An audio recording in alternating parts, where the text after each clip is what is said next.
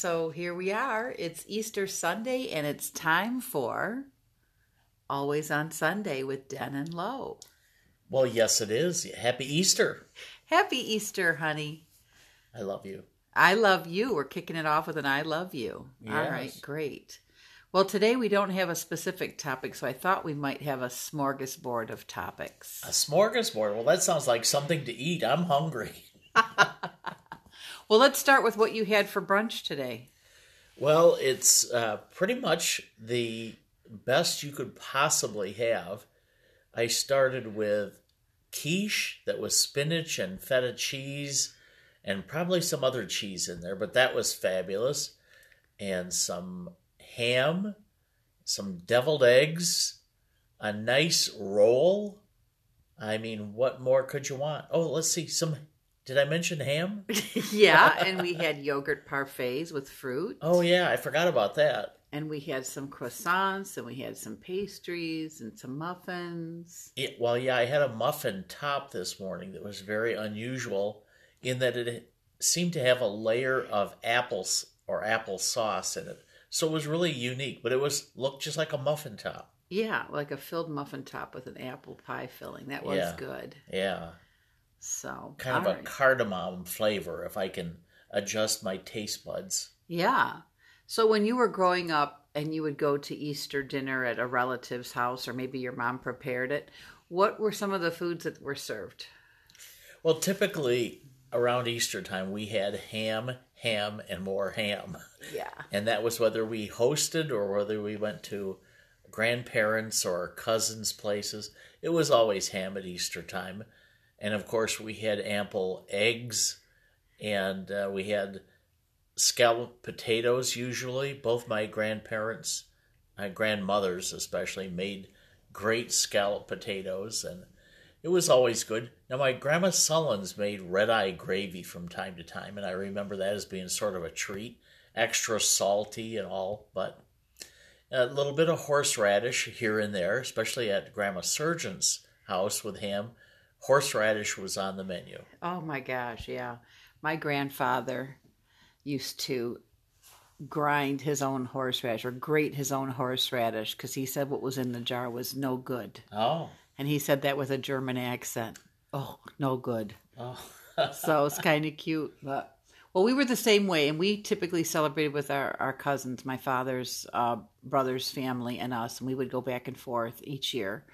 And it was always ham, potatoes, cheesy potatoes, or scalloped potatoes, or something good like that. And, of course, salad and whatever. And I just remember, 8 cousins running around, outdoors and playing hide and seek and having a lot of fun. So for all of our friends and family that have young ones, it's a wonderful weekend to spend with the kids and just hang out and watch them open their Easter baskets and do Easter egg hunts and just basically cause general chaos for all the adults. Yeah, well, I forgot about the ubiquitous Easter eggs and chocolate bunnies and things of that nature. You can't live through Easter as a child without Peeps.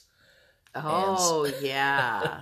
So, the argument was always, are they better when they're fresh and very soft? Or are they better when they're dried out a little bit and they pull when you bite them? They're better when you put them in the microwave and blow them up and don't eat them at all because they're just nasty. Now they have all different colors, Peeps. So it's not just yellow. They've got purple, blue. I mean, they've got every color under the sun now, even chocolate Peeps.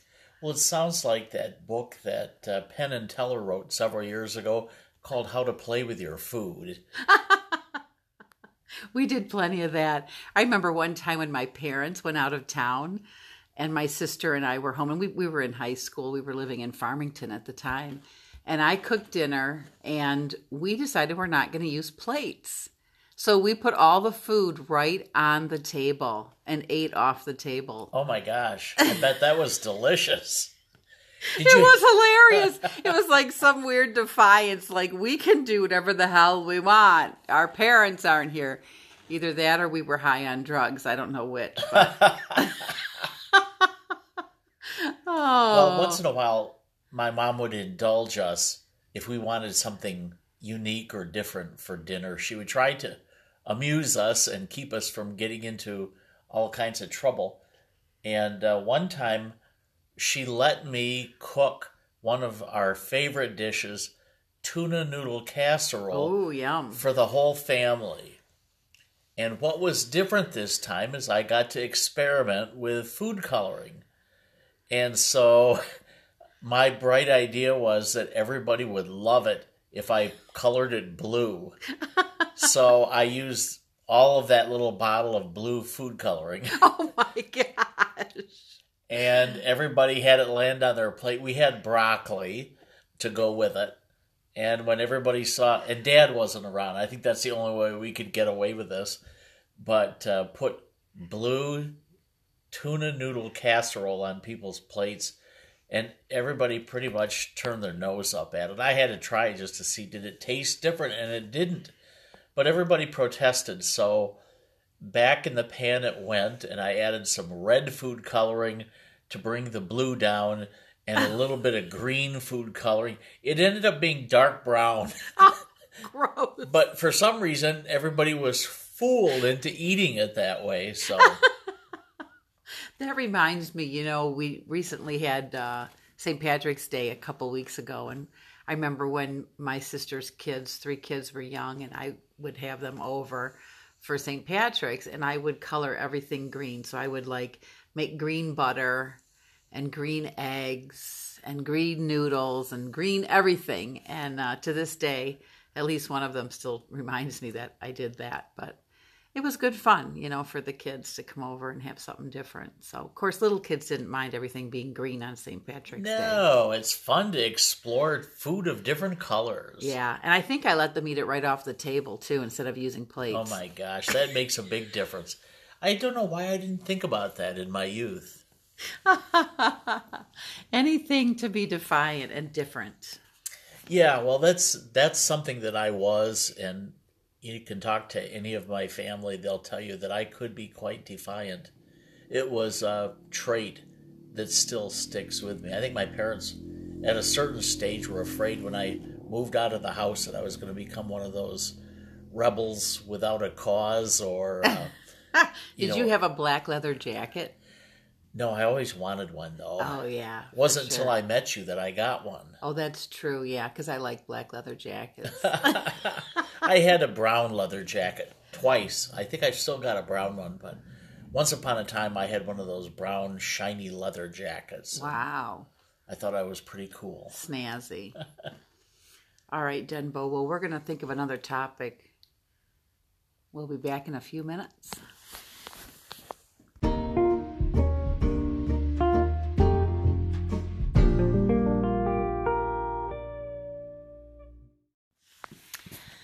So, Denbo, one of the things that came up in our last little segment was cousins and hanging out with cousins at different holiday events and all the trouble that we used to get into. And I remember one time I spent the summer with my cousins in Indiana, and I had a cousin who was my age. We're 28 days apart. She's just slightly older than me. I will always be younger, Denise.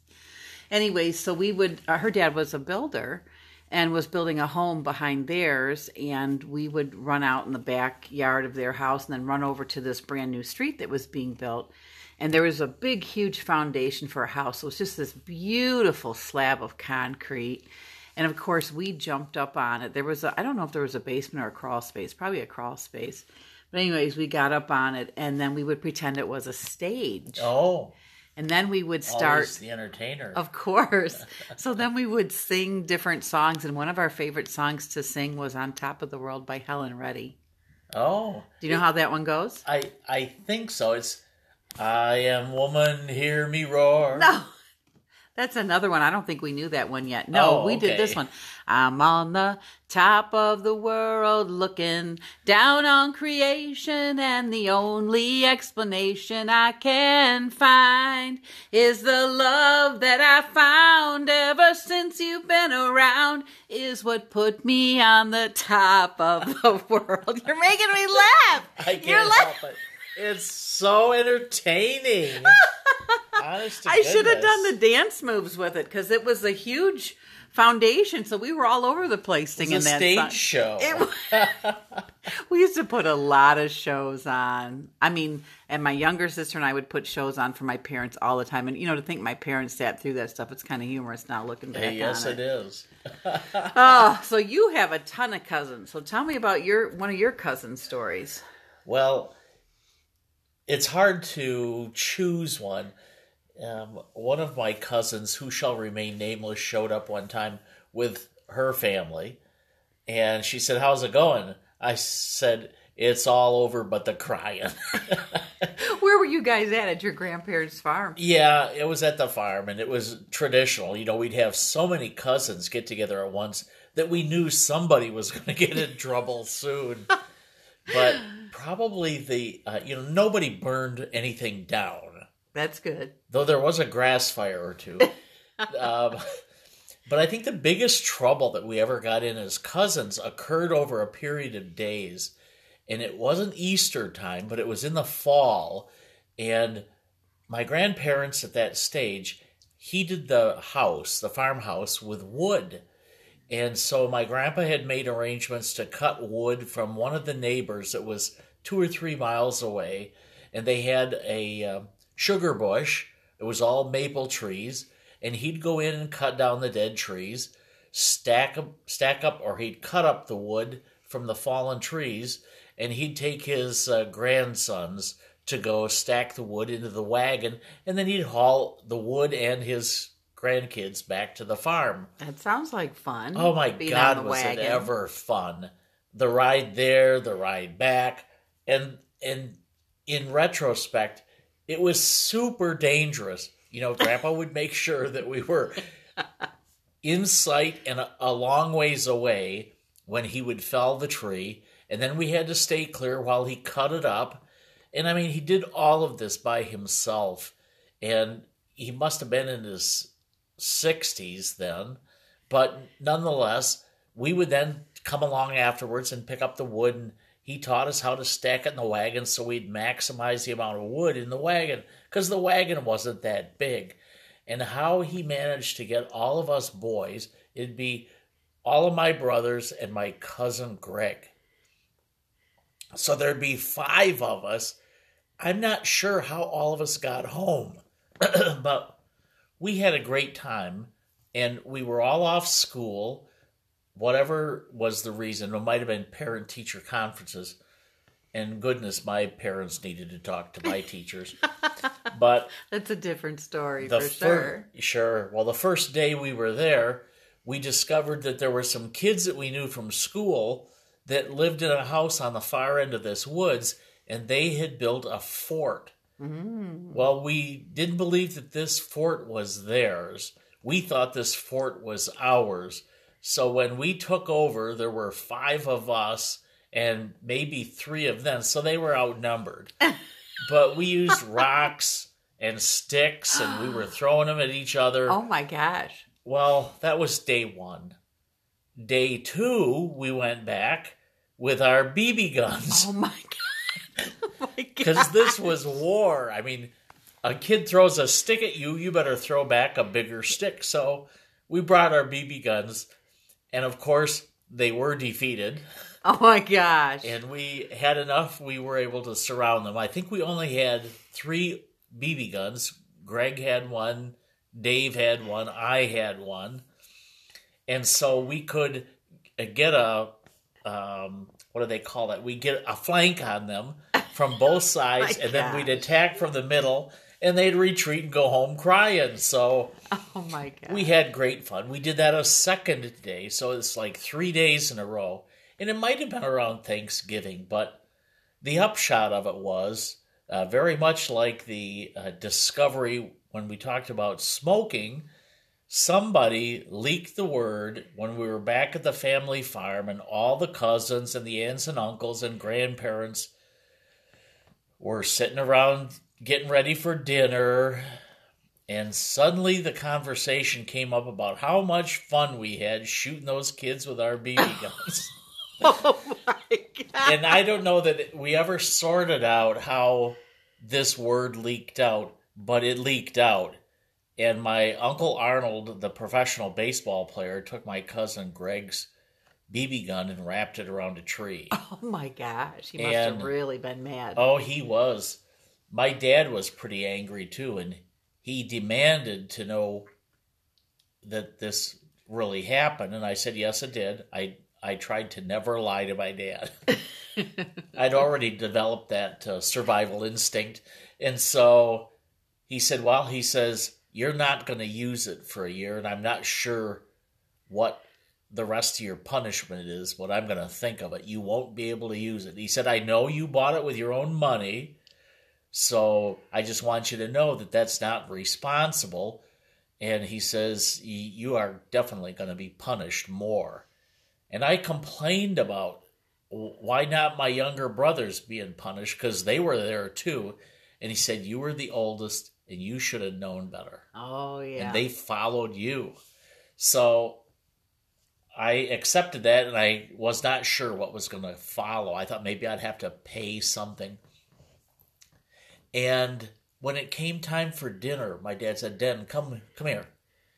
And he took me into the little area of the farmhouse.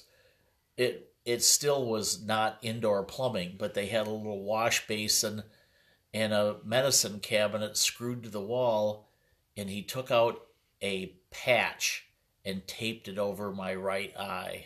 Like an eye patch. Yeah, and so I had to eat dinner with all my cousins and my aunts and uncles and my parents and grandparents while wearing this eye patch, and I was choking on the tears. I wanted to cry. But my dad told me later, he said, I want you to remember now, I've always taught you should never point a firearm at anything that you don't intend to kill. And so it was a very firm lesson for me in firearm safety. It was also a lesson in being responsible when you're a little bit older for the younger kids who follow you. And so I thought that was the end of my punishment. That would have been about 1965 or 66. And I want you to fast forward to more recent times, and about 2010, no, maybe about 2015 or 16, Chuck and Sherry bought this beautiful piece of property and permitted me to build a deer blind up 2 stories on their property. And one day I was working on the top floor. I had to climb up a ladder to get there, and I see a van full of ladies come down the lane.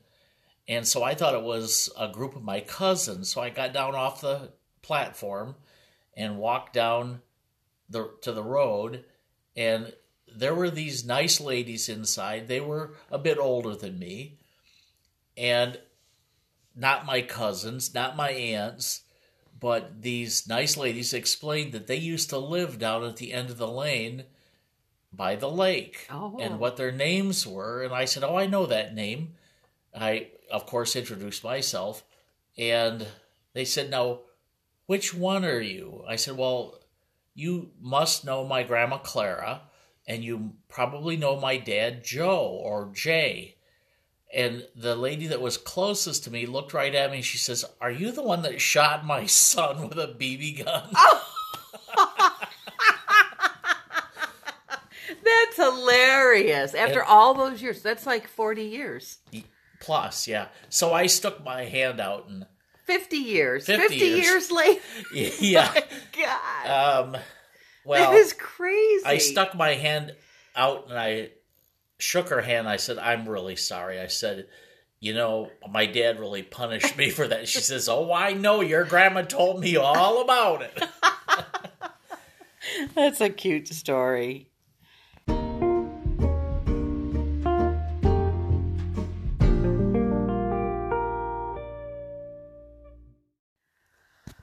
Okay, Denbo, so this will be our final segment for tonight. So the question is, who is the best band ever? Oh my gosh, I don't know that I've got enough time to think about that. Well, who's your favorite band? Probably my favorite band is the Beatles. Yeah. You probably could predict that. Of course, Denbo he listens to Sirius Radio. He listens to the Beatles channel. It's Beatles 24/7. Every day, Dennis comes home with a new story about the Beatles. Well, But, I love a lot of other bands. A great respecter of groups like Guess Who and The Who, a huge, huge band. I mean, and they're still performing sometimes together. Yeah, The Who is good. Well, okay, so like I've got a lot of favorite bands, but my all-time favorite band, hands down, no matter what, Okay, is unload it. Ba-ba-ba-bum, Earth, Wind, and Fire. Oh. EWNF. They are my favorite all-time band. Their music really is are so great. uplifting, and when you hear their music, it just makes you feel good. Yeah. Do you remember when we went to one of our niece's graduations in Chicago? At Columbia. She graduated from the Columbia College in Yeah. downtown Chicago. She studied music, and at her graduation, it was the music majors. It might have been fine arts majors and also the dance majors. But at that graduation, there was a band that was recognized. It was Earth, Wind, and Fire, and they all received honorary degrees. Yeah. And they performed. And I'm telling you, if that wasn't the best graduation ever. Yeah. Best graduation ceremony ever. Yeah. Was phenomenal. Yeah, So- that was something. Yeah. So I'm going to close out today's segment with a song from Earth, Wind, and Fire. Okay. All right. We'll see you next week. Love you all. Love And ya. I love you, Lois. Love you again. Bye-bye. This is an editor's note, post-production. After uploading the Earth, Wind, and Fire song called Sing a Song, we realized that this podcast episode would only be available on Spotify and not on the other podcast platforms such as Google and Apple. So we removed the Earth, Wind, and Fire song, and now this podcast is available for everybody to hear. But we do hope you will go visit your favorite music streaming service and listen to Sing a Song by Earth, Wind, and Fire.